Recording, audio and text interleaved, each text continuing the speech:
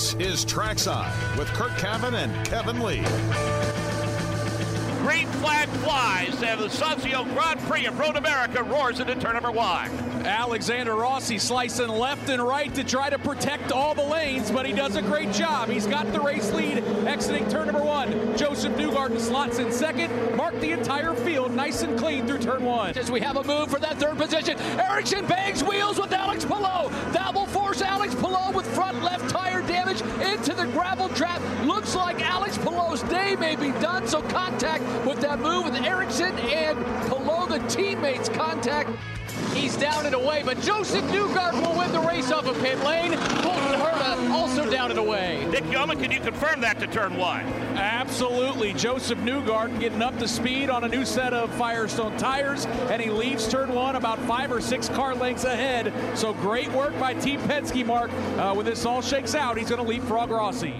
And Josef Newgarden has a pretty solid jump out of turn number 14. He leads Rossi, he leads Ericsson, he leads Herta, he leads Grosjean to the start-finish line as the green flag flies. 3 laps and 12 miles to end the Sanzio Grand Prix, and the battle is for second. Here comes Marcus Ericsson, the Indy 500 champ. He's going to shoot to the inside of Alexander Rossi. Elbows get very wide. The Swede takes over that second spot, and Colton Herta is looking for third. The lead grows to 3.2 seconds off turn number 14 for the final time. When he crests the hill, he'll see the twin checkers. A dominant day for Josef Newgarden. He leads 26 of the 55 laps en route to victory at the Sanzio Grand Prix of Road America.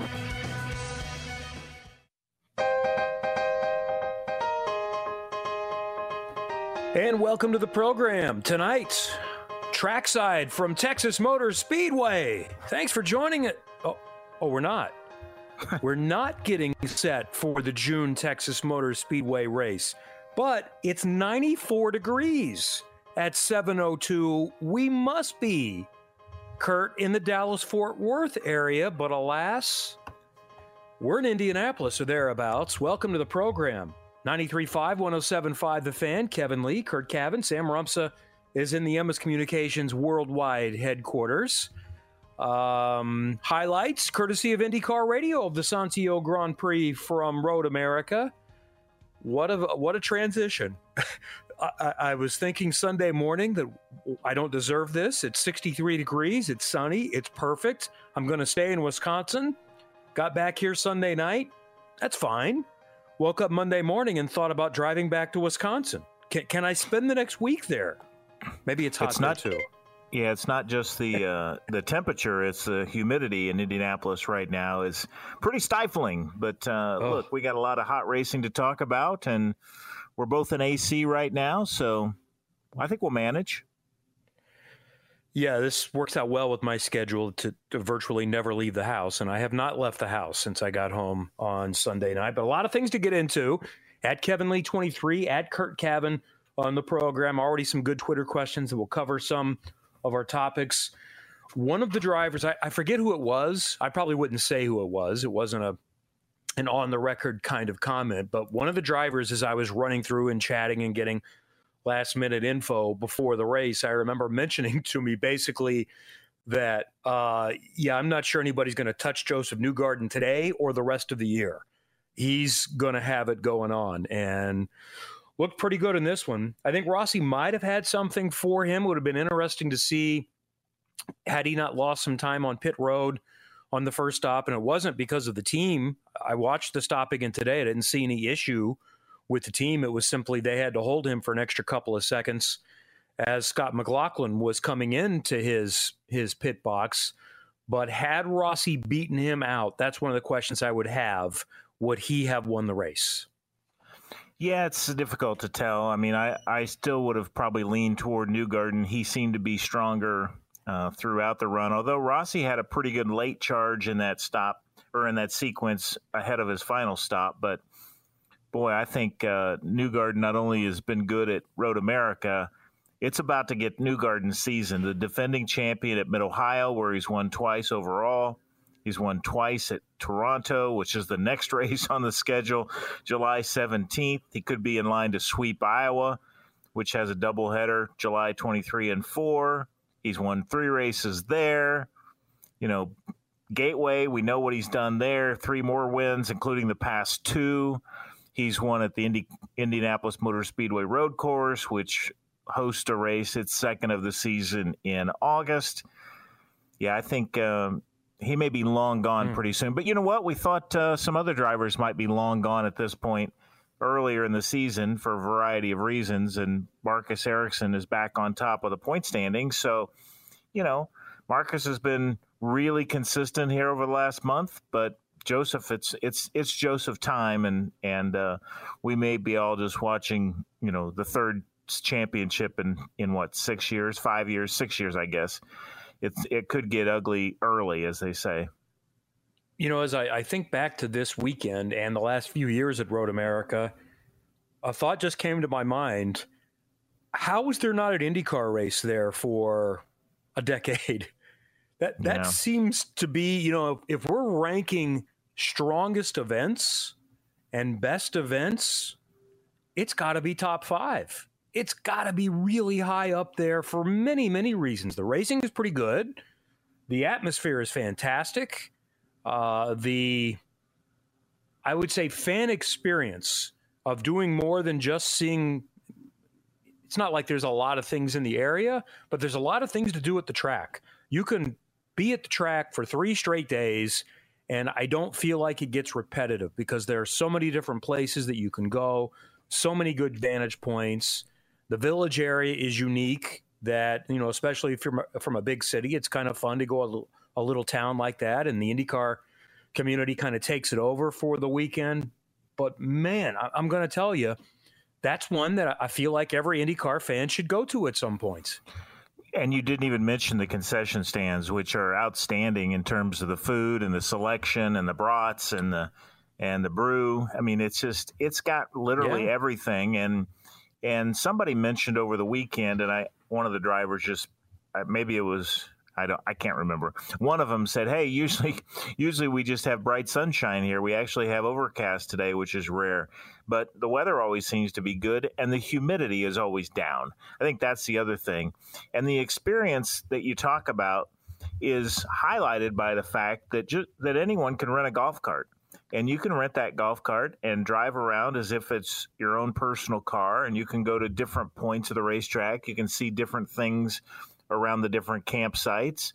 You can be on the front straightaway. You can be back behind, the garage area, the paddock. So you can go to a lot of places with that golf cart, and the property is so large that you could pretty well entertain yourself just with a golf cart. So that's a unique, or a bicycle. Take your bikes and ride around. It's really special in that respect. And as you mentioned, the town of Elkhart Lake has got enough cool features to it, and so that's really interesting. And from a television standpoint, and we'll probably get to TV ratings later in the show, it's a good watch. I mean, the straightaways are long enough that you can have some passing going into turn 1 and turn 5 particularly, and down that hill running down toward what I would call the backstretch through the carousel and all the way down to Canada Corner. So it's pretty spectacular. And as Russ Thompson noted, the elevation change there not only is more significant than you would expect, it's more so than any other racetrack on the IndyCar schedule, even more so than Laguna Seca, that when we watched that race and coming down out of the corkscrew, you would assume that no other place has as much change as that. But Road America does.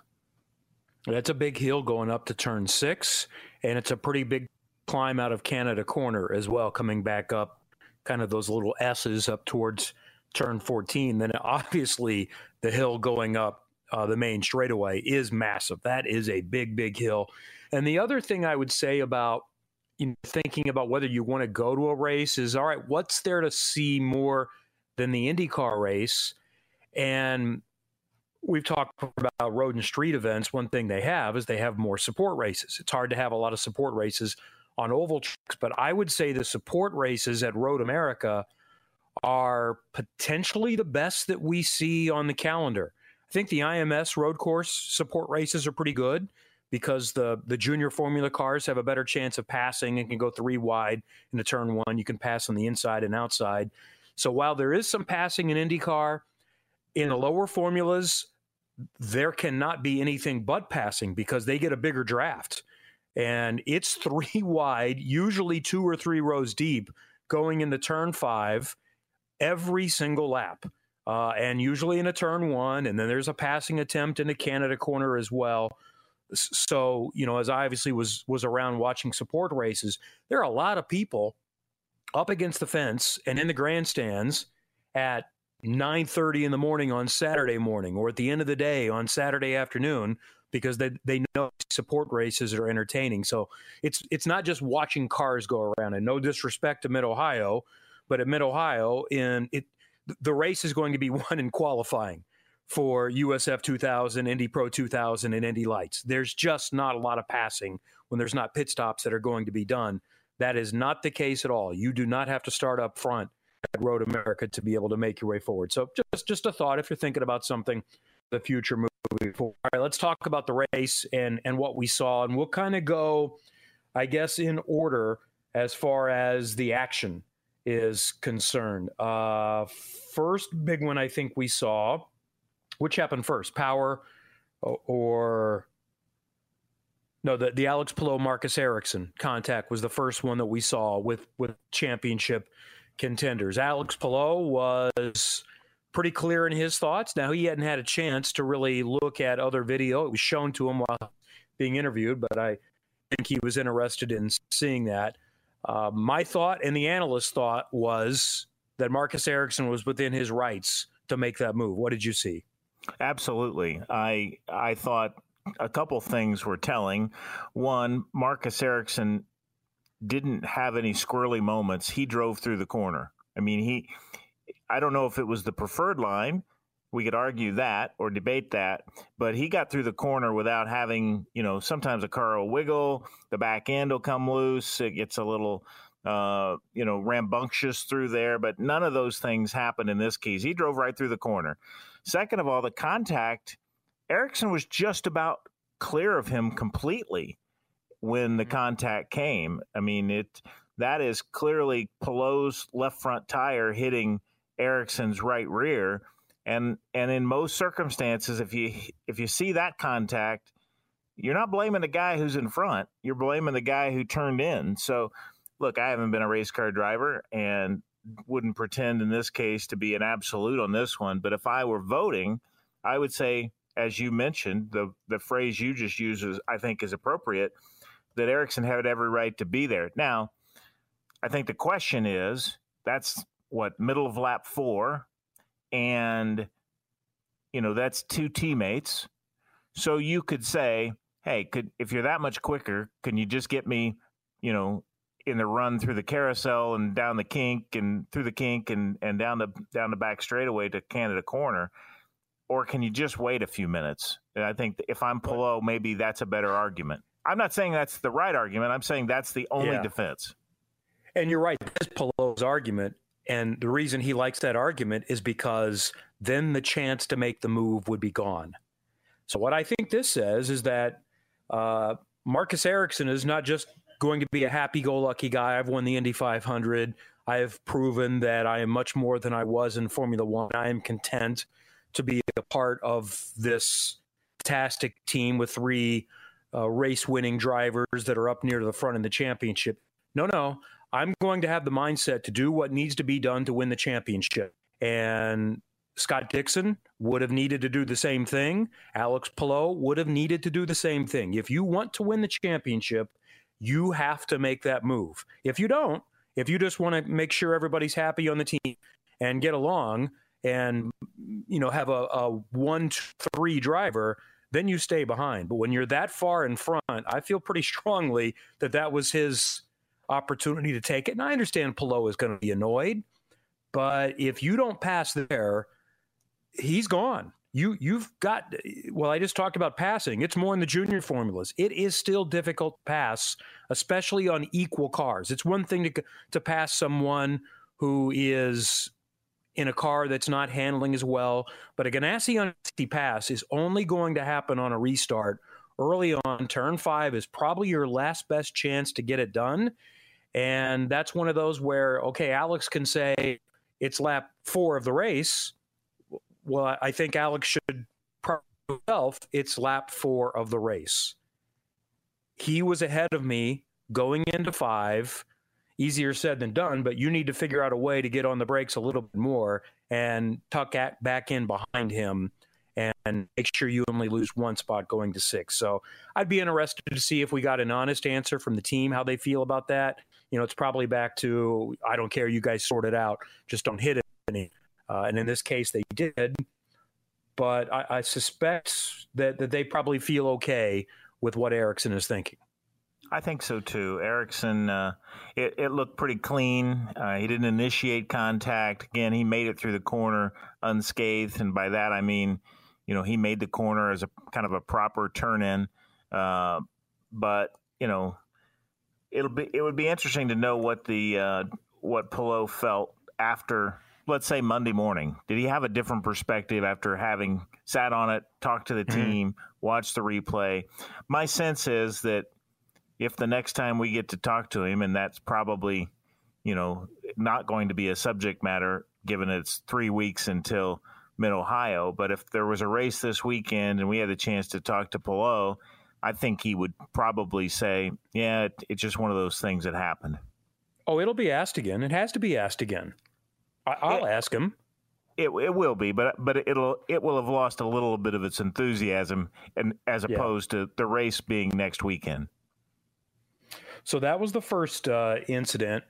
And then the second was Will Power versus Devlin DeFrancesco. This one's a little bit more difficult to look at because I don't know that we saw everything that happened, but pretty much if you're the one in behind that gets into somebody, that's why you're going to be held responsible. Will wants Devlin parked. He said that to Marshall Pruitt on Racer.com. And I should probably get into just kind of the conversation I had with Will on the Peacock post-race show. So it wasn't on the NBC show. So you have to go to Peacock. And one of the Twitter questions that we had, so I'll go ahead and knock that out of the way here, is Power going to be penalized for the cool-down lap contact? Trying the exact question and who this was from. I'll find it. But he apparently gave DeFrancesco a hip check on the cool-down lap. And this is one of theirs where I think in our next conference call, I'll ask if I can get a little help on that. And it's ultimately my responsibility. But here's how this goes. I should have asked Will Power about that. Why did you hit him? And should have asked Devlin as well.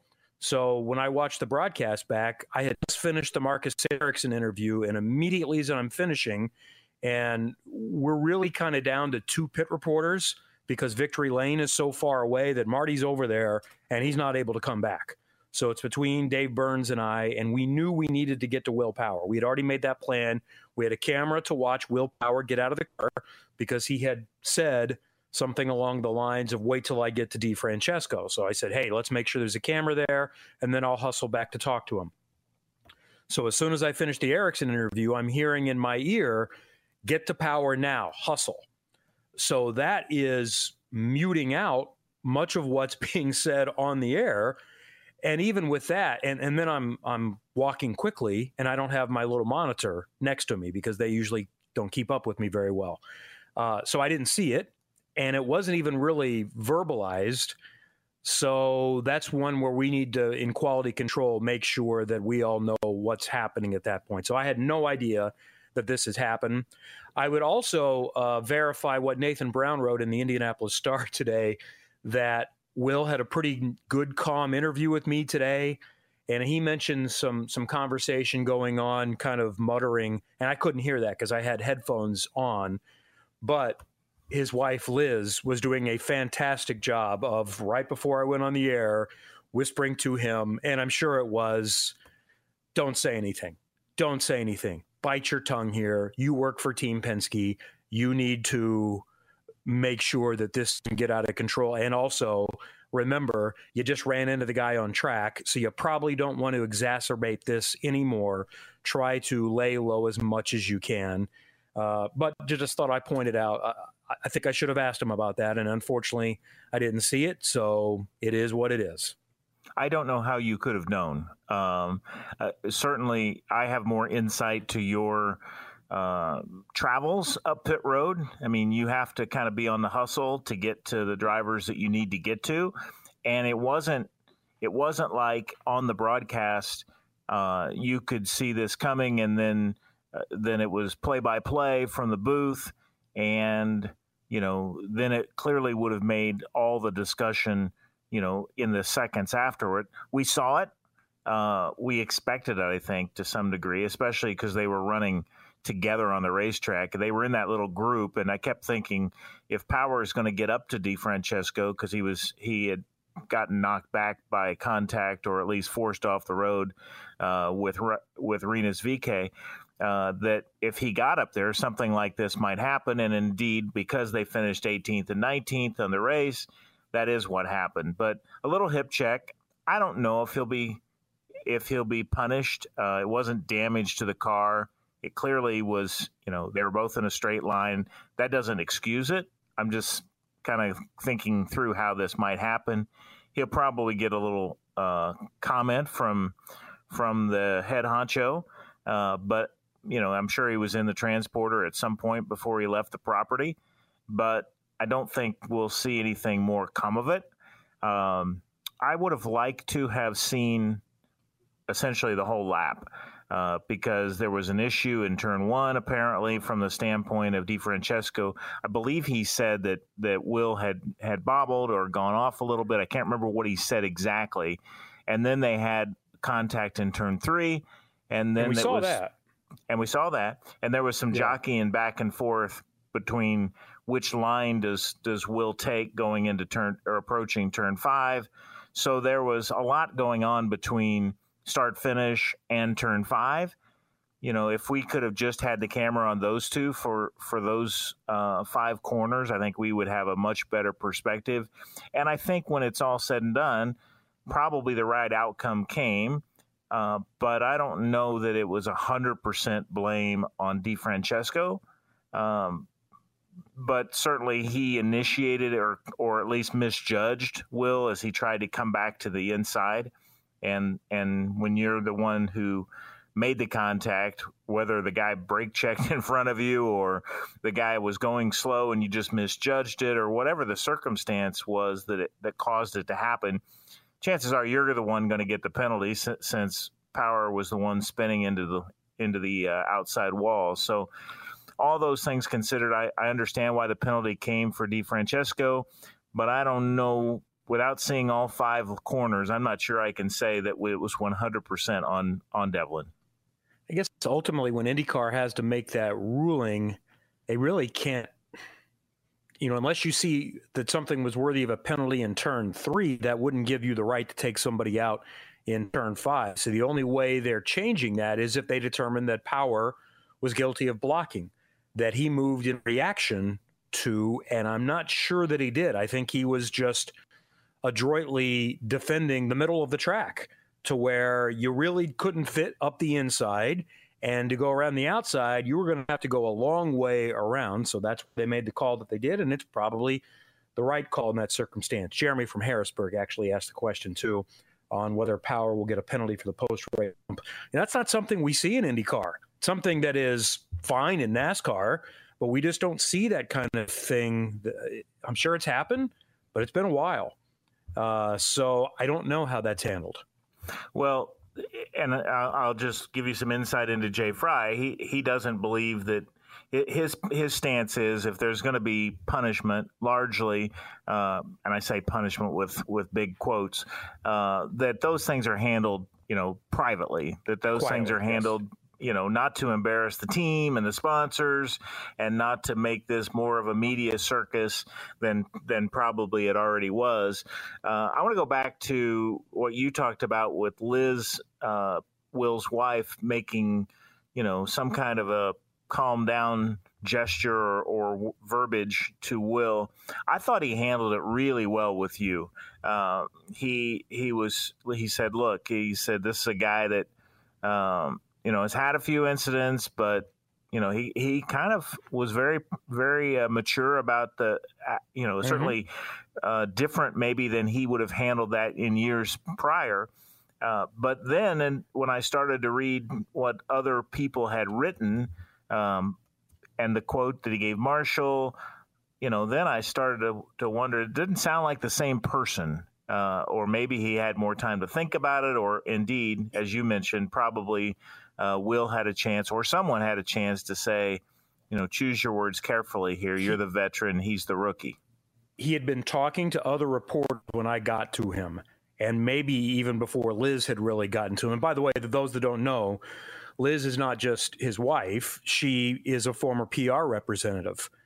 Met Will when they were working for KV Racing. And then after, she worked for Dreyer and Reinbold and has worked for other teams and was very good at her job. She was one of the really good ones at her job. So she was doing not just like what a wife would do. She was doing what a good PR rep would do. And I know we all want fireworks and we want drama.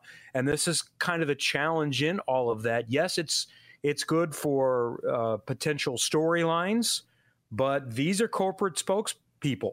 And it's not good for representing sponsors and teams with a lot of partners. So that's the dichotomy in all of this, that we want to see the fireworks and the total honesty, but it's not really good for their business to do it in most cases. One clarification. I think they actually met when they were working for Derek Walker at Walker Motorsport, Yes. Walker Racing. Yes, thank you. Yes. So that was with the Team Australia bunch that Derek Walker ran. So they even go back further than that. But, and another thing, I think it was handled properly. If he wants to say what he wants to say, it's better to say that to the print reporters rather than to say it on the television in a video that plays over and over and over. Yep. It's just like his reaction at New Hampshire years ago when he gave the double bird. That video and the still photos that people have made and utilized since then, that would have been, had he just gone up and complained to myself or Robin or someone else about that moment, it would not have had the same impact as visually seeing it. And we see this all the time with things. If you're gonna do something that's going to be outrageous, get it on video, and it has a better chance of having impact. But I think in this case, it probably went as well for Will as he could. He was calm and mature, and very seasoned on camera. And he let his frustration be known in print, where it didn't have the same impact, at least from a total audience perspective. All right, we'll get to more of your Twitter questions. A lot of good ones coming in at Kevin Lee 3, at Curt Cavan. Still much more to recap from Road America as we hit the midpoint of the IndyCar season. Trackside 93.5, 107.5, The Fan. Hi, this is Josef Newgarden, and you're listening to Trackside.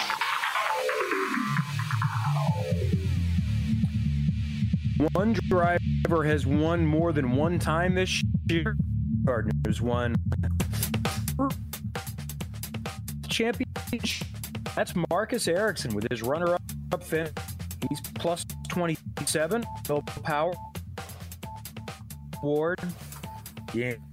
Below fifth. Yeah, Kevin's got a little choppy there. So, I'm not sure exactly where you're going with that, but Josef now with 3 race wins. Marcus has had a really good stretch here, this 4-race stretch. His average finish is 3.5. 3.5 in the last 4 races, including the GMR Grand Prix, the Indy 500, and then Detroit Road America the last 2 weeks. The only other driver that's had 4 straight top 10s in that stretch is Felix Rosenqvist. Interesting enough, the 2 Swedes, I guess as they're now known as the tall Swede and the short Swede, but the Swedes have been kicking some tail. Well, I've learned that the internet in Hendricks County doesn't work when it's over 92 degrees. So we're going to have to make accommodations for that moving forward. So we will do the best we can through the rest of the program tonight. And when you don't hear me anymore, just raise your hand and start talking. So then I'm going to put it up to you, and I'll just take the rest of the night off. I like that plan. Yeah, it's a good plan. Get paid all the same. No, I don't think we're doing this for the money. We're doing this because we enjoyed it at this point. Let's get to some more Twitter questions that have come in recently. Vincent1701 asks, it seems to be the theme this year in sports to have larger crowds. Do you think this will continue for the rest of the year? Maybe. I think part of that in my mind could be just that for 2 years we weren't allowed to go anywhere. That's kind of been my hope about Toronto coming up soon, is that, yes, I know the event was gone for 2 years and we're concerned about that, but I'm hoping that it's big and does really well, because Canadians were locked down even longer than we were. And this year, these last few months have been the first time that they've been allowed to be released. So hoping that's the case. And I think there could be something to that live sports, television is great. And there are some advantages to that, but there's still something to be said about going to things and getting out of the house and doing things. And the great thing about technology now is you don't really have to choose. You can still watch television on your phone or your device and see replays in most cases, although it's a little challenging in Road America. That's probably the worst place we go to as far as internet, other than Avon, Indiana, to be able to watch things. But you can kind of do both now. Vincent also asks, heard that the pre-race was not shown in IndyCar's largest markets. How do you think the 500 and now part of Road America race telecast will hurt the Nielsen ratings? So I don't think that's going to have a big impact on the ratings for Road America. I don't know what happened. That was one of the tweets that I grabbed. Apparently, WTHR tweeted something out. They made poor David Calabro do it, I think, right before the race. They had some sort of an infomercial or public service program on until 1 o'clock Eastern time. And this is kind of why I mentioned last week, hey, make sure you get the DVR set for pre-race, because we're actually starting before technically the pre-race is over. So maybe they thought they would only be missing the pre-race. I would think that's still not a great idea 2 weeks after the Indy 500, where IndyCar rates the highest anywhere. I would think you could find somewhere else to put that program, but I don't understand the intricacies. My guess is the ball got dropped somewhere and someone missed something on that, but that's unfortunate. Somehow my DVR on YouTube TV, so I missed the pre-race. I didn't have that, but it started right when they were starting the green flag, because I was afraid, if it didn't come on until 1 o'clock, that you missed the first 3 laps. And that's one of the reasons why when I started seeing my phone blowing up, I started pitching to the producers, hey, let's recap the Power and Pelot mishaps for championship leaders, because our largest market, I'm not sure if they saw that, because both of those happened in the last 4 laps. So that's how I sold that story, to get on the air and show those replays. And they would have done that anyway. They like to recap big stories, but I was pushing for that because of that reason. So, first the questions were directed to me. How can NBC do this to us? That's not NBC. Each affiliate, and that's one of the only drawbacks to being on network television, and why it's good to have a streaming service, is because we see this virtually every weekend. One affiliate somewhere has something going on locally that they feel like they have to carry, and they're not showing the sporting events. Unless it's the NFL or something like that, you run the risk of your live sporting event not being on network television.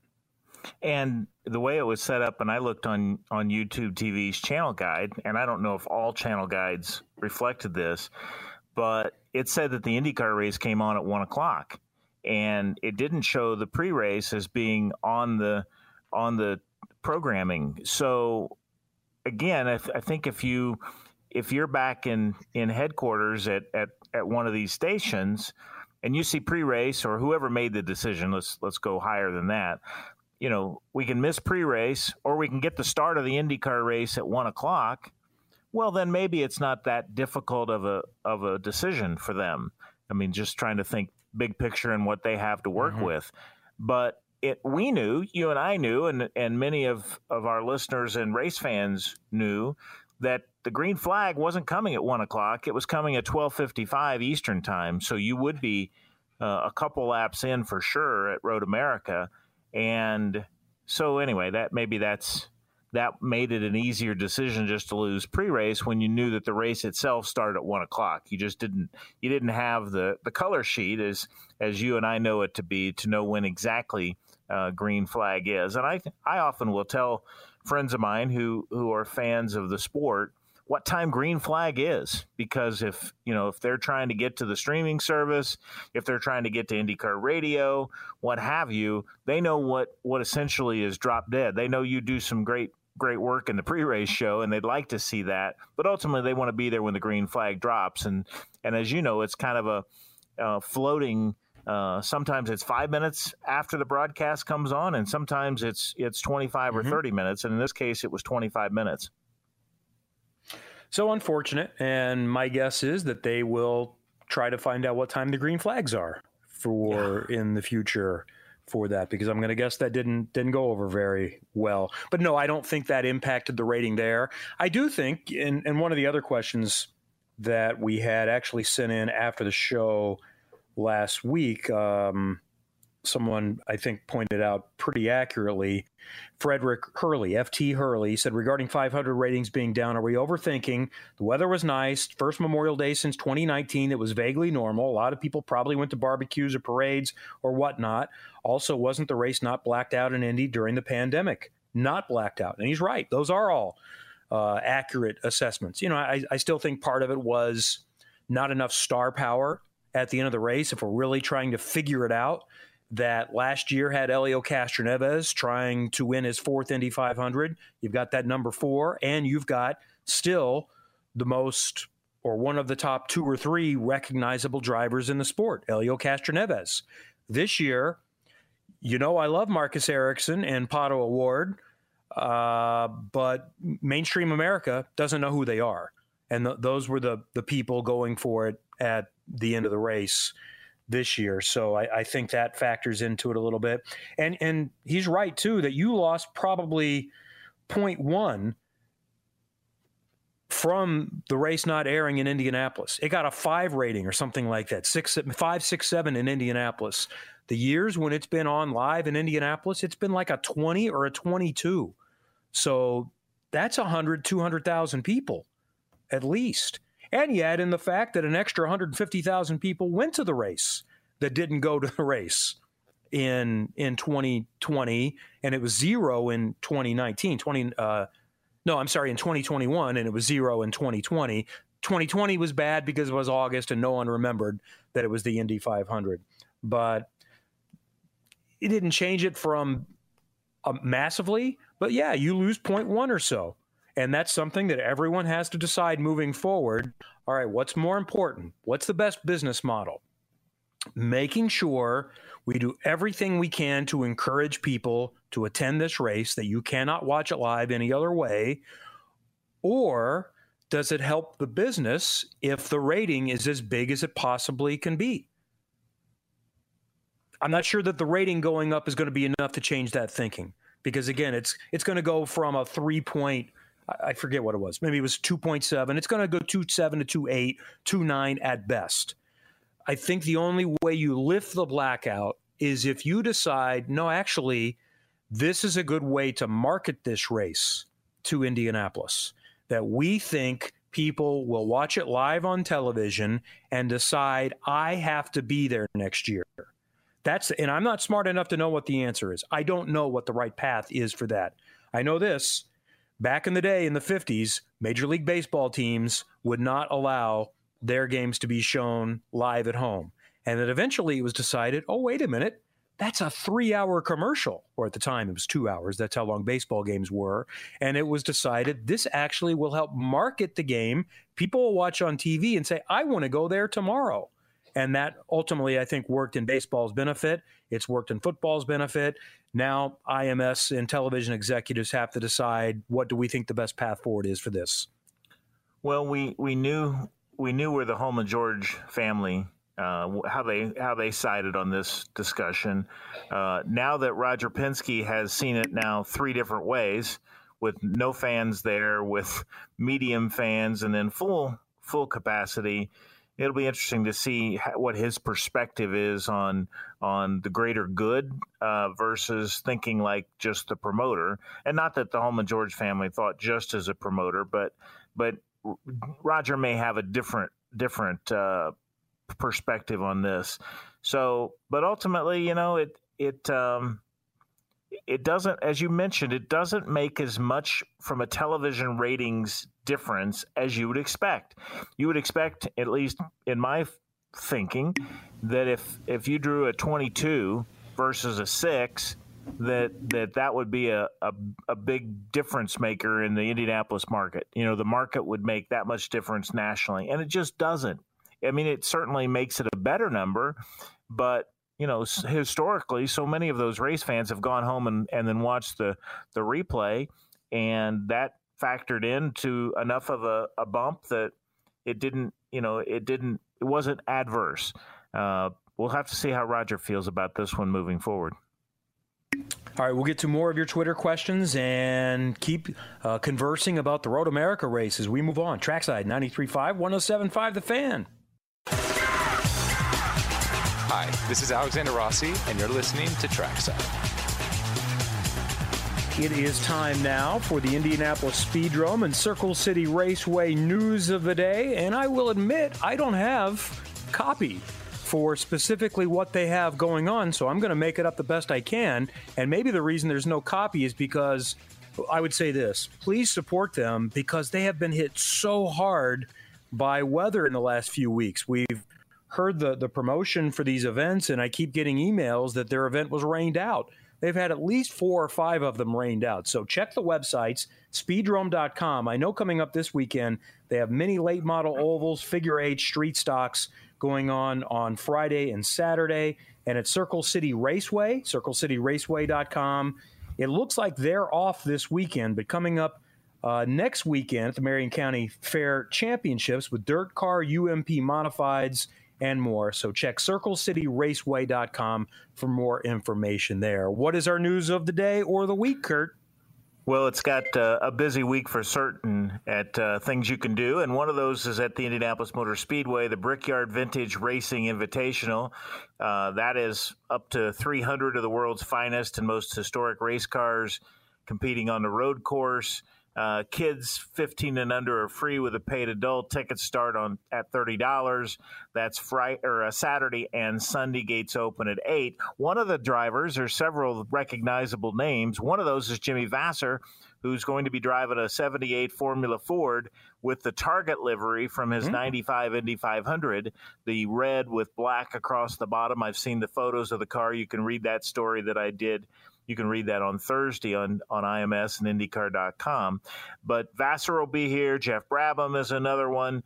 Many names that you know from IndyCar past will be present. And honestly, just the cars themselves are cool. I think they're the reason to make a stop. It's Father's Day weekend.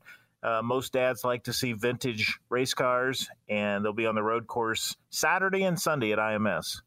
I think Doug Bowles, the IMS president, I believe I saw on social media that he's going to get a chance to drive something again this weekend. That's cool. Jimmy Vasser in a Formula Ford. He was, I believe, the very first Team USA scholarship winner, and it was to drive a Formula Ford back in the day. So good for him.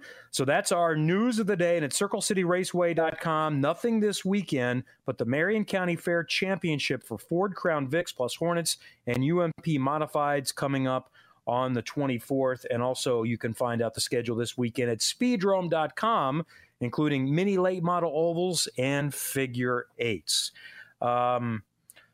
We'll get into some other tweets coming up in the next hour. We'll go and actually get out on time. So we'll do that, and we'll shock Sam back in the studio and get out on time, and then have plenty of time in the next hour to chat about all the things we need to, and more social media commentary and recap of the race at Road America. And we'll start to look at the midseason, too. Trackside 93.5 and 107.5 The Fan.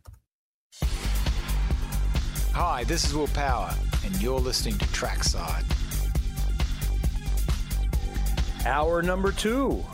Sam Rumsa is in the MS Communications Worldwide Headquarters. Kevin Lee, Curt Cavan, and other studios. some with better internet than others. Thanks for joining us tonight. I think I may make another visit to the studio next week. Well, my key card still works. Come in and visit and see how things are. We've had a lot of questions. Thank you. It's public news. MS Communications has sold their radio stations, and it becomes effective in a couple of months. And people are wondering, well, what does that mean for you and Curt and the show? And the answer is, just like everyone else, we don't know. That's just kind of how things work. So I think we all hope that, and this is, I listened to the call with Jeff Smulyan. My first thought was I feel for Jeff. Jeff's my friend. I don't see Jeff much anymore, but has meant an awful lot to an awful lot of people. And I know this was I'm sure a very, very difficult decision and a business decision to make, because the Indianapolis radio stations have been his baby for over 40 years. So he had to make it. So now we hope for the best. And the thought would be that the new ownership group says, hey, we like what's happening over here. We're not going to do anything. And there's a decent chance of that. So that will be our hope as well, that everybody will just move over. There will be new ownership. I'm one of the few people that have been here, maybe the only on-air people that was on WIBC 1070, whatever, before MS bought it. Going back to when I was an intern and on the air just a little bit. I think my first on air in 1993 was interviewing Walter Payton at an Indy 500 practice day. And that's another story in of itself there. So these things happen in our business. But that's the hope. I don't know if I was supposed to not speak about this publicly or not. I didn't get an email that said don't speak about this. So apologies if I wasn't. But I don't think I'm speaking out of school that this is what it is. And there's always the chance that this doesn't impact anything, because this market needs a sports station. We're the only one. So I like our chances, is how I will put that. Now, we will go back to Twitter questions and more media. So I joke about how I get a lot of questions of things I have no influence over or cannot control. Here's one I answered where I've actually helped someone, Curt. Brett DeRue asked if the Toronto race is going to be free on Peacock TV or if it's a premium service. And I responded, I said, my guess is it's part of the normal package. As much as we'd like everything to be free, unfortunately, the world doesn't normally work that way. And he said, yeah, I get it. But I've already paid for cable. I'm just trying not to pay for anything else. So I said, well, wait a minute. Do you have Comcast? Because, and this is probably good to remind people, if Comcast is your cable, you get Peacock Premium for free. I'm sure you need to sign up or do something for it, but it is free. It is included. And he said, I don't have Comcast, but I checked, I have Spectrum, and I get it free for a year with my cable. So if you have Spectrum TV, check and see, and you may be able to get Peacock Premium, the mid-level $5 a month package, free for a year. So there you go. And I also wanted to mention, because unfortunately it's going to surprise some people, Curt, when we get to that Toronto round, that is the only race of the year that is exclusively on Peacock. It's not on USA. It's not on NBC. It's on Peacock, and you'll need to, if you don't have Comcast or Spectrum, pony up the $5 if you want to watch us for that particular weekend. So don't shoot the messenger. Yeah, don't shoot the messenger. And the other thing is, this is really goes back to Mark Miles' defiance and saying, we as a sport are not ready to go all streaming all the time. In the last television negotiation or broadcast discussions, in fact, the last two, Miles has said, let's pump the brakes. I think we can continue to move towards streaming, live streaming, maybe even exclusive streaming, but we're not there yet. So this is a kind of a trial, a test case. Yeah, this is a trial, and we'll see how this one goes. And in some ways, too, so I remember reading and thinking that this deal, boy, I bet NBC is going to want multiple races on their streaming platform. They want to sell subscriptions. This goes back to the old days when ESPN2 was launched, and ESPN put a Duke, North Carolina game on ESPN2, And there was outrage. How dare you do this? But it's what helped get ESPN2 noticed and started to get it in more homes. So it's a similar kind of conversation there, that if you really want to get some traction for this, same thing as it's been done with cable companies. It's why NASCAR put races on cable television, because Fox and NBC both wanted programming for their cable channels. So it's part of this, and that was part of the negotiation. And some of that give and take went from multiple races to just one. But here we're seeing, like this past weekend in Indianapolis, there is an advantage to having Peacock television because the local affiliate wasn't showing everything that we wanted to see. Or what if you have storm coverage in your local market on network television? They're going to that. So having a streaming service is a good option. And, media nerds like me see what MLS, who I would otherwise not notice, that's Major League Soccer, just did their next TV deal for $250 million with Apple TV. And they're kind of tiptoeing in too, but that's most of it. They may still have a linear broadcast partner as well, showing some games, but the bulk of it is going to be on Apple TV. Now, I think that works better than motorsports because they have a younger audience. This is why you and I felt we're not quite ready, and Mark Miles, more importantly, felt we're not quite ready for this. Because, for example, you saw the ratings that came out today. I just happened to notice 80% of the audience that watched the IndyCar race on Sunday is not between 18 and 49. I doubt they're all 2 to 17. My guess is that means 80% is pretty much 50 plus, and 50 plus is not going to be as keen to, not everybody. We're 50 plus, and we know how to stream. But some are just going to say, nope, if you're not on regular television, I'm not watching. I forgot that you got to 50 plus. I didn't realize. Well, I thought you. I'm just kidding. I didn't think so. That's going to be used against me when I get fired eventually, that we need younger people. So I don't promote that. Okay. So, and the other advantage, I think we saw it as a good example this weekend, and we've seen it several examples over the course of this season, is if you were watching on the stream, there was a quick break, maybe 60 seconds to 2 minutes, and on the graphic said, "We'll be back." And then we had a post-race show of really some good information that came out of the post-race show that was only on streaming, and you didn't have to switch over. If you were on the stream, you stayed on the stream. Oh, it was on the same stream. Good. Yeah, you were on the same stream. You didn't have to change channels. There was a graphic. It said, we'll be back, or it had some kind of notation that let you know that the streaming was not concluded, and you just stayed right there. It was like a commercial break, and long enough to switch the channels and do whatever needed to be, technically speaking, and it was a good deal. So, I hear, and you get a lot of responses from people on social media as well. I hear far less complaining about it. I think our fan base is getting there with regard to streaming, and they're starting to see the benefits of it.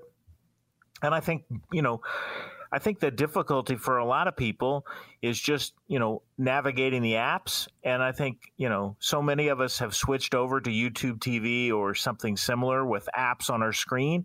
And it really is no different than flipping through your phone at this point. Once you kind of figure out how it works, it doesn't take very long to kind of get in sync with where your favorite programming is. So maybe I'll address the rest of the Peacock questions I've seen over the last couple of weeks, and I have nominated Townsend to be in charge of all of this, and he does a nice little Q&A on his way home from races for his 4-hour flight home. And one of the things that we were alerted to after Detroit was that there's not side-by-side on Peacock. So that has been passed along to our bosses, who then have to pass it along to another department, so they are aware of it. We're the only sport that really has side-by-side, because this is the only sport that doesn't have stoppages in play. I guess the same would be for soccer, but I'm told that they're aware of it. It's being efforted, but I don't know that it's going to change just immediately. There's more to it than I would understand, and a lot of us would understand. So I'm hopeful that changes at some point, but I don't know that that's going to change here immediately or this season. And it probably has to do with, how things are sold, that if you start giving away commercials to people on internet, then people that paid for them are going to be saying, well, wait a minute, why are I don't know, but there's more to it than that. So that's that situation there.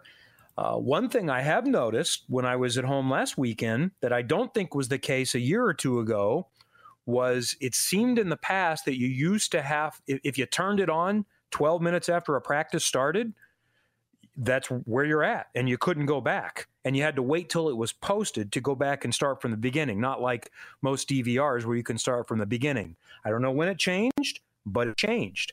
You can now flip on Peacock at any time during an IndyCar practice session or the race, and it'll put you in the middle, but you can rewind and go back to the beginning of it, which is the way I watch most television, and then fast forward through things. So that is an option that they have improved upon. So we're getting there. So that's where things stand, and that's all I had to say on the television aspect. Oh, the rating, I don't think we mentioned that. Over 1 million again. That's good. 1.1 million. I think the early start time is good. You like to see that, so that's a positive. I forgot how good the rating was last year on cable, over 800,000 on NBCSN. And what I would correlate to that is it was also a NASCAR weekend, and maybe even the second NASCAR weekend. But I know there was a NASCAR race that weekend, so that always helps. So when, that USA race at Gateway is the only other USA race in August, people are going to start to become a little more, they're going to have a better chance of finding USA because there are going to be some NASCAR races on USA. So it'll become more a part of the regular rotation. Here's a good one. So normally I wouldn't have even answered this one, but I felt like snapping back a little bit. Alan tweeted me over the weekend, probably not a listener to the show, but said, when I mentioned Marcus Ericsson, I forget what I phrased, but did a story along of how much, I think it was in a practice show, that one of the things that he's still adjusting to in IndyCar is I don't just have to accept the car as it is. I can, and his engineer Brad Goldberg was telling me this, that no, we are encouraging him to complain. If the car is not perfect to your liking, let us know, and we'll see if we can make it better. And then there does become a point where you just got to drive the thing. And he said Dario has been good with him on that, reminding him. Dario was always very, very particular, just like Sebastian Bourdais was. And there's a reason. Those guys have won 8 championships because they are quite particular about what they want in the car. And I made the comment that, Marcus is still adjusting to that because generally speaking in Formula One, once the season starts, the car is the car and the driver is not asked to develop that a whole lot. So Alan says, what makes you think F1 drivers are not asked to develop the cars? That is just ridiculous. So my answer is, what makes me think that is that's what several former F1 drivers have told me. So it's not ridiculous. I'm sure that they do have some input in Formula One, but the point is that they have much more input here after the season starts in IndyCar than they do in Formula One. Formula One, the off-season testing, the preseason testing, but after that, it's pretty much, here's kind of your car, especially if you're not the number one driver. It's going to be suited to the number one driver, and then otherwise, it's pretty much shut up and drive the thing. Yeah, I thought it was an interesting perspective, and as soon as you said that, I thought back to a lot of examples where I've heard drivers say that, but I hadn't connected the dots, so to speak. So that was good. By the way, the For the Love of Indy says that the Gateway race will follow the Xfinity race at Watkins Glen, so the chance of a good lead-in is strong. That's very strong. So good for IndyCar on that one. Doug Weglars took a picture and sent it to me of a golf cart with Sneaky Moose Motorsports on the side from Road America. I'm going to have to look into Sneaky Moose Motorsports. And I found a new Rocky and Bullwinkle sticker that we can put on Jackson's car for the next race. That's what we've been missing. We need the Rocky and Bullwinkle sticker to go back on. Brian at 500 Indy 1911, he tweeted, he said, this tweet may not age well. Yikes. And it was from a few weeks ago when he asked us, although many are still mathematically in the hunt for the championship, I believe realistically it's down to the current top 6. And it was, give me your best argument for Rossi or someone else. So I think he was alluding to, I didn't really count Rossi as having a chance. And he sent this right after Rossi won the pole on Saturday. And Rossi does have a chance. But no, I don't think your original tweet, Brian, was that out of the ordinary. I think it really was 6. It's still going to take a massive effort for someone like a Rossi or even Herta, who we, after you brought him up, I agree that, yeah, I wouldn't surprise me to see him get on a run. But for those guys to jump like that, that means Josef Newgarden, Marcus Ericsson, Alex Palou, Will Power all have to have big slips in the second half of the season. Yeah, it's a long climb for Herta, for example, and even Rossi. What is he back? It's significant. He is almost 80 75 points, back. 75 back in 7th, and it's really the 7th that starts to cause the problem because he's got to climb over Pato O'Ward, Alex Palou, Scott Dixon, Josef Newgarden, who we don't expect to slip. And a guy like Marcus Ericsson, we would have not pegged him for this kind of performance, consistent performance at the start of the season. But my goodness, he has continued to deliver. He's delivered on all different types of circuits. He's gone toe to toe with his teammates.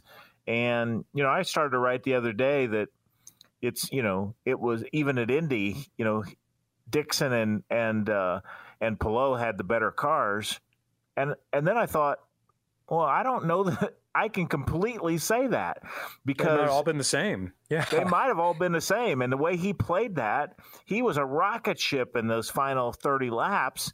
And if Dixon would have come out of the pit stop clean, there's nothing to suggest that Marcus didn't have a better car at that point in the race. So I guess what I did is I kind of stopped short of saying that. And if Marcus continues his consistency, and I mean, he's not going to be averaging 3.5 the rest of the way, but he could win another race, and it wouldn't surprise us. I mean, he's the reigning champion at Nashville, for example, and he's now been to all these tracks multiple times, so he'll have a shot. If Dixon and Palou didn't have their problems, it might have just come down to track position and who got out of the last pit stop the best. If the other two did the same snaking procedure, I think this is another topic for next year.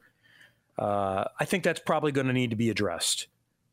Agreed. I don't, to at least, basically one way you can do it is you are putting a line from the attenuator, from the pit wall dividing line on the main straightaway, and saying you cannot go left of that. So I don't think you can stop proactively defending and trying to break the draft, but you can at least keep them from going like they would be heading into pit lane and stop it a little bit, because 1, that's dangerous, and 2, it's not great for entertainment. And it doesn't mean that you can't pass, because Pato O'Ward almost did. And if Marcus Ericsson wasn't brave and stuck into it as well, then maybe Pato does get by him. But I think that's something that would probably be addressed. And I don't know, but I think they may address that and change that coming into next year. I don't think it matters for the show from that standpoint, because I think what Rossi did, 3 years ago, that was good tactical. Pagenaud? Initiative. Pagenaud. Yeah, Pagenaud, I'm sorry, on Rossi. And in this case, I was ready to point out what you just did, is that Pato almost got him anyway. And I think had Pato been Tony Kanaan and not worried about points, I think Tony Kanaan might have stuck his foot in it completely and stayed there and tried to pull it off. Takuma Sato would have. Yeah, Takuma did, as we know in 2012. But so I think, I don't know that it's the snaking, but it's the unsafe. I think ultimately we would find that it was unsafe, and I think it was too pronounced. Yep. Lee at Indy Offie has a question we haven't addressed that we need to. He asks, why no black flag penalty for Ericsson for running over equipment? So he lost some time on, I think, his last stop. It was the last stop. It was his last stop.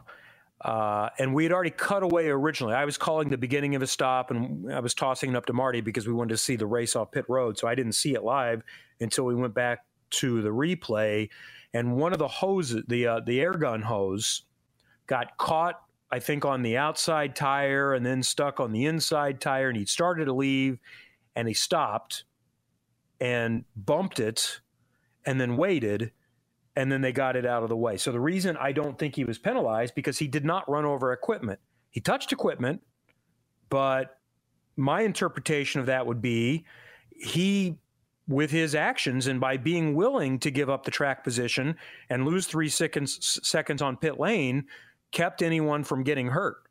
Because that's the biggest fear, is that you just peel out there and then one of those things squirts and it weighs 35 pounds and it hits somebody in the head, or 20 pounds or whatever it is. But he didn't. So I think his actions and the team's actions by stopping him is they deserve to not be penalized. If you're going to penalize someone for touching it, then I think the reaction is going to be, well, if I'm getting a penalty regardless, then I'm going. I think you're right. They were essentially proactive. I'm just stunned that he was able to stop the car. I mean, I think, and I'd like to look at it a little closer. They had another car in either coming to the pit box in front of them, or there was another car alongside of him, as I recall from the moment. You may have to fill me in, or somebody may correct me on this one. I almost thought it was a reaction to that at first, but maybe the outside tire changer got his hand up, because I don't know how he would have known that the gun was there. But he did. He hit it. He didn't run over it. They essentially were self-penalizing because it cost him a couple 3 seconds, and I think it was the right call not to punish him. But I wouldn't have been surprised if they did.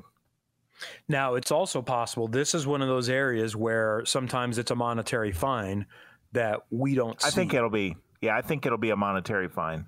So there are different degrees, but my thought would be his race does not deserve to be ruined for something like that, where something went amiss, but their response to it kept it from being a incredibly dangerous situation. So I think the team deserves some credit there, and maybe by the letter of the law, there's some sort of penalty coming. But it normally, because occasionally I believe teams have run over a hose before, and if nothing really egregious happens, then it's simply a monetary fine, I think. I don't think it's always a drive-through or anything like that. It's just a monetary fine that, maybe you see in the notations a week later or so. All right, let's get back to the race, and I want to talk about some others. I want to talk about Felix Rosenqvist and just kind of where he's at this point. And I'm starting to think, I said this last week, I don't know what the team says. Maybe the team has already made up their mind of what they're doing. But if they cannot figure out a way to buy out the contract of one of these wow drivers like an Alex Palou or Scott Dixon and entice them to come over, I think I know what I would choose. I would choose Felix Rosenqvist, and I think they may come to that conclusion as well, compared to the other options that are available. Agreed. I just, you just have a sense by watching everything that's happened this season with silly season that decisions have already been made. That's my fear. And they're playing out the string. But I'll say this, Felix Rosenqvist, and I said this just a little bit ago when your internet was hiccuping, he's had as good a run here as anybody outside of Marcus Ericsson since the beginning of May. He has 4 straight top 10 finishes. He has led laps. He conserved fuel and tried to stretch that number late in the Road America race, or actually throughout the Road America race. Made it work, passed people, was charging, made up time, and really came home in a great position in 6th, 4th in the Indy 500, was in contention going to the last handful of laps. I think he's done a terrific job over the last 2 months. Now the question is if a decision's already been made for him. Nathan Brown wrote in the Star maybe a few weeks ago, was the first that I saw this, reminding us that McLaren is going to add a Formula E team next year. So that would be something that they could do and not be firing him. My guess is that is not of interest right now to Felix, that he's going to do everything he can to either stay with this team or find another ride in IndyCar. That maybe becomes an option down the road if he doesn't find another seat. But I just think there's going to be movement. I think that Felix might find another home in IndyCar, even if Arrow McLaren decides that they're moving on. But unless they have one of those two big-name Ganassi drivers, the other name tossed out there is Arenas VK. If I'm Arenas VK, I am being extra nice to Ed Carpenter these days. It's headed down the path it was headed last year. He's now back-to-back races been behind, I think it's 4 races in a row he's been behind his teammate, but he's been behind in the championship to Connor for the last couple of weekends. I know there's always more into it. That I'm not saying that Arenas is a flash in the pan and is not talented, but some of the sparkle is off at this point. He's in a pretty good position right now. I'm not sure that unless it turns around immediately, there's going to be as many options for him. He's got a high-level agent, manager that maybe can help that process out a little bit, but he might be in the best position he can be right now. I don't know what the financials are. I don't know if his backers are still bringing a lot of money in this, and that factors into it if he can go somewhere else where he's not required to bring any money. But I'm starting to think if somebody's hiring a young driver out there, I think I'm putting Callum Ilott ahead. Callum Ilott is really, really good. You saw what somebody else did in that car at Detroit last weekend, and then you see what Callum has been doing in that car. Agreed. I'm with you about 90% of that. I don't know that I would say that because Ferrucci didn't have the kind of Detroit weekend that Callum has had. I don't know that I would say that. I mean, Callum's it's not been entirely with the team. fair because he's not been in the program, but I'm becoming more impressed with Ilott each week. I think absolutely he's probably going to end up staying, but it's going to be the same situation. I don't know what the contract situation is, whether there's a buyout needed or not, but I think a few other teams are going to be asking if Callum Ilott is available. That I would agree with. The interest in him is legitimate. It went from curious to legitimate, and it's done so in a very impressive fashion. And, this isn't, the on-track will win out 100% of the time, but Callum has been a joy to be around. You and I have both spent time with him. He is excellent within the team. They absolutely love him, and he has been, from a media standpoint, just everything you could hope for. And his crash at Indy, that's part of the big picture. But the way he handled it, the way he supported Santino at Detroit, I just think all these things, you put all the pieces together. Again, the off-track things are not the deciding factor. It's how you perform in the race car. But you put it all together, and Callum has had a terrific year. What I'm most rooting for is that he stays where he's at and they can add a second car. That'd be fantastic, because then I really think they can show what they can do, because doing it all by yourself as a single car team there's going to be a ceiling of how far you can go. But if they have the budget to hire another competent driver, then I really think that they can start to make some progress. All right, we'll get to some more things from the race that we haven't addressed yet, and any more of your Twitter questions at KevinLee23, at Curt Cavan on Trackside. Hi, this is Marcus Ericsson, and you're listening to Trackside on 93.5 and 107.5 The Fan. And that's championship leader Marcus Ericsson, trying to become the first to win the Indy 500 and the IndyCar Championship in the same year since Pagano?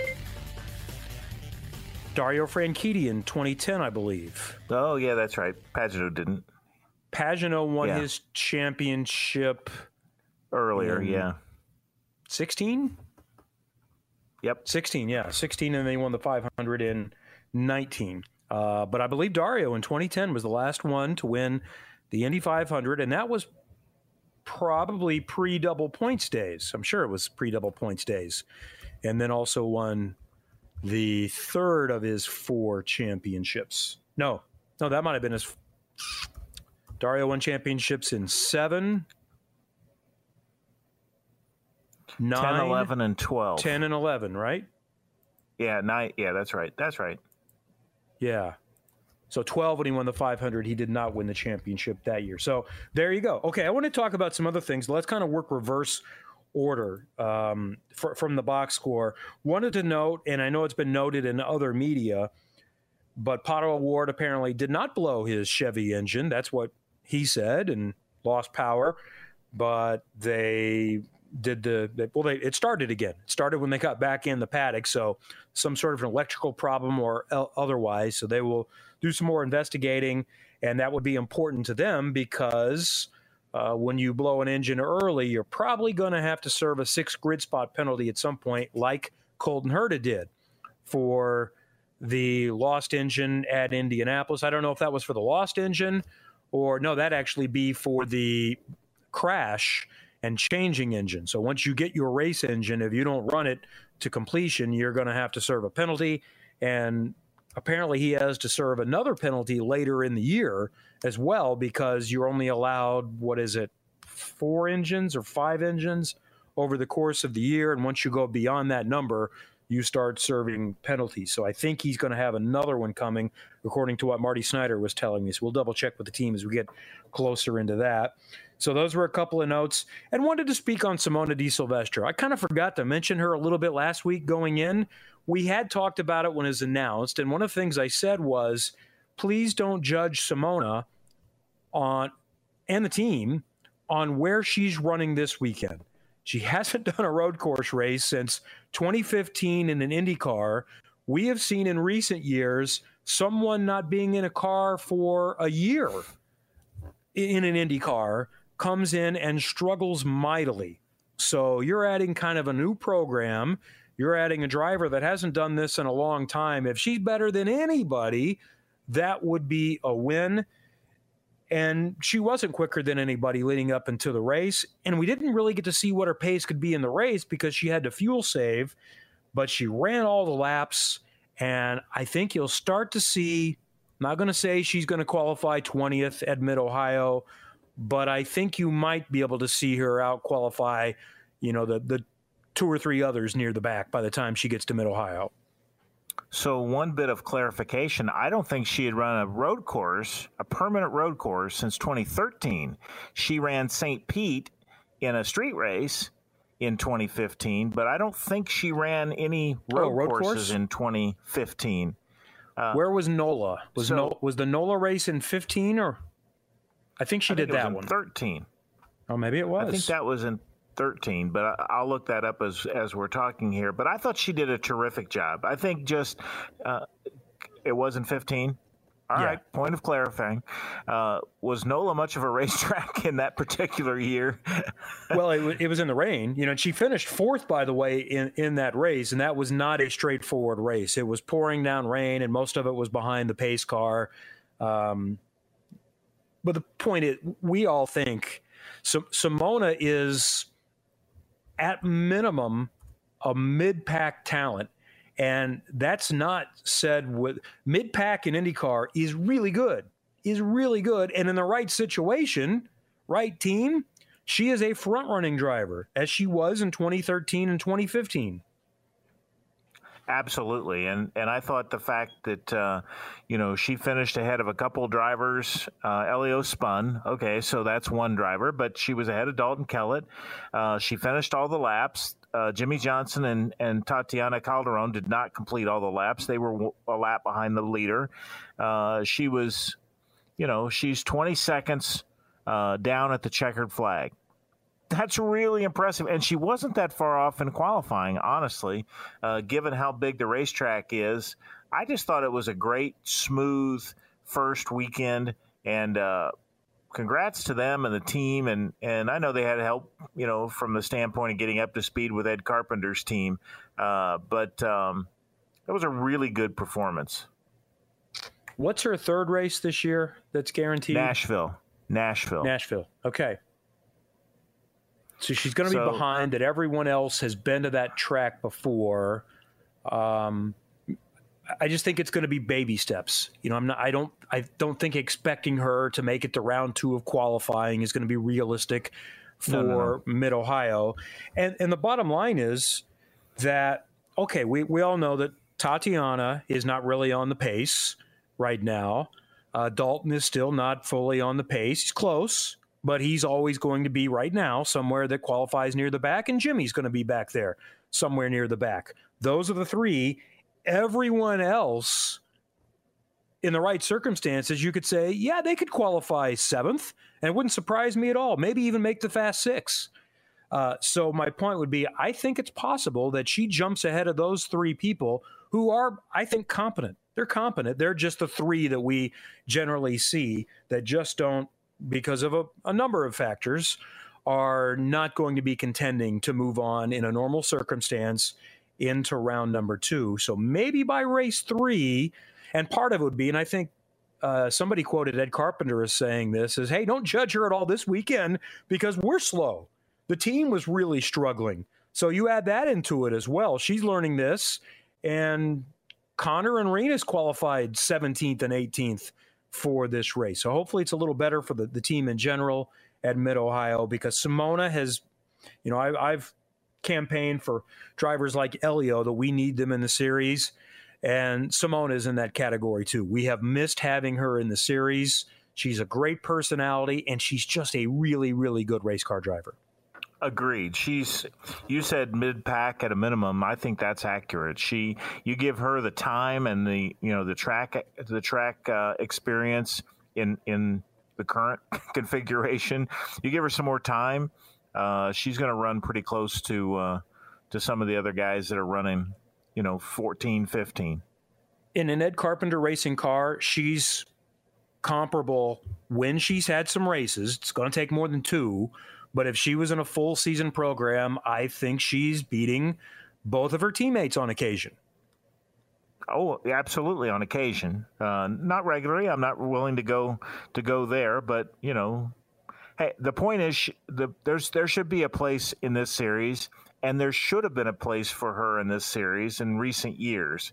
She's lost some valuable time in her career, from 2016, 17, 18, 19, 20, and really 21, that she should have been in this series. Okay, we'll see what we missed coming up next on Trackside. Hi, this is Graham Rahal, and you're listening to Trackside on 93.5 and 107.5 The Fan.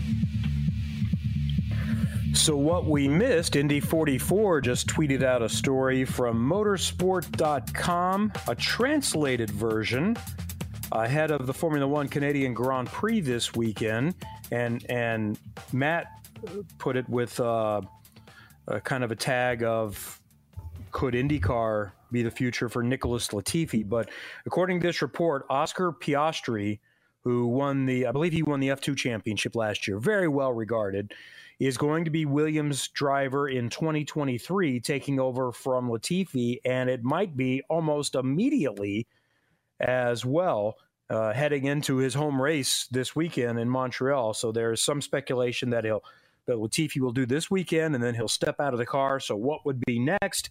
And this story that I see doesn't mention IndyCar in particular. I think it's more just any time a driver with budget becomes available. And I know our first reaction would be, well, what's he going to do for us? Well, here's what he can do for a team. I mentioned Hukos Hollinger. They'd like to have a competent driver. That's why these teams would be interested. If you can find a driver that is competent, I'm not paying enough attention. I don't know if Nicholas Latifi is good or not. I know this, the other Williams driver that ran near the back, when you put him in a Mercedes, he runs up near the front. So I don't think you can totally judge him. But he's probably being asked to bring between $10 and $20 million for that seat right now. He can do a half, a third, a fourth of that and be welcomed with open arms to IndyCar and probably be pretty competent, if not better than that. So just keep an eye on that. Winners and losers from the IndyCar weekend. Curt, what do you got? Well, I think Marcus Ericsson's a big winner, not just from finishing second, but because Pato O'Ward and Alex Palou were in the loser category for the weekend. Obviously, Josef Newgarden fits that category. But I would take Andretti Autosport as a whole as the third winner, or another winner with Rossi, Grosjean, and Herta finishing third, fourth, and fifth. To me, those are the winners. The two losers I mentioned, Award and Polo, and really Castroneves spinning late. Not a good sign for the way that race ended. Yeah, he was only running 16th as well at the end. So, we've talked before that if there's any question, it would really help the cause if Elio started picking up the pace a little bit. And Mid-Ohio, the next race coming up after 2 weekends off, is when a lot of conversations really heat up and some decisions are going, even though we're just starting the second half of the season, that's when things really get going. Also in the winter category, I would mention Rahal, Letterman, Lanigan Racing. I know they've been struggling mightily for pace, but they seem to have found something for race day. And they finished, Jack Harvey finished 13th, Lundgaard finished 10th, and Graham Rahal finished 8th. So we'll be able to discuss more of this coming up next week on the show. Yep, it was a good weekend for Rahal for sure. All right. For Curt Cavan, Sam Rumsa, I'm Kevin Lee. We will look to talk to you. I believe we're set for next Tuesday night. Otherwise, check your local listings, 7 until 9. We're going to do a lot of Twitter questions next week, so I hope you can join us, and we'll cover a lot of mid-season aspects on the program. Thanks for joining us on 93.5 and 107.5 The Fan.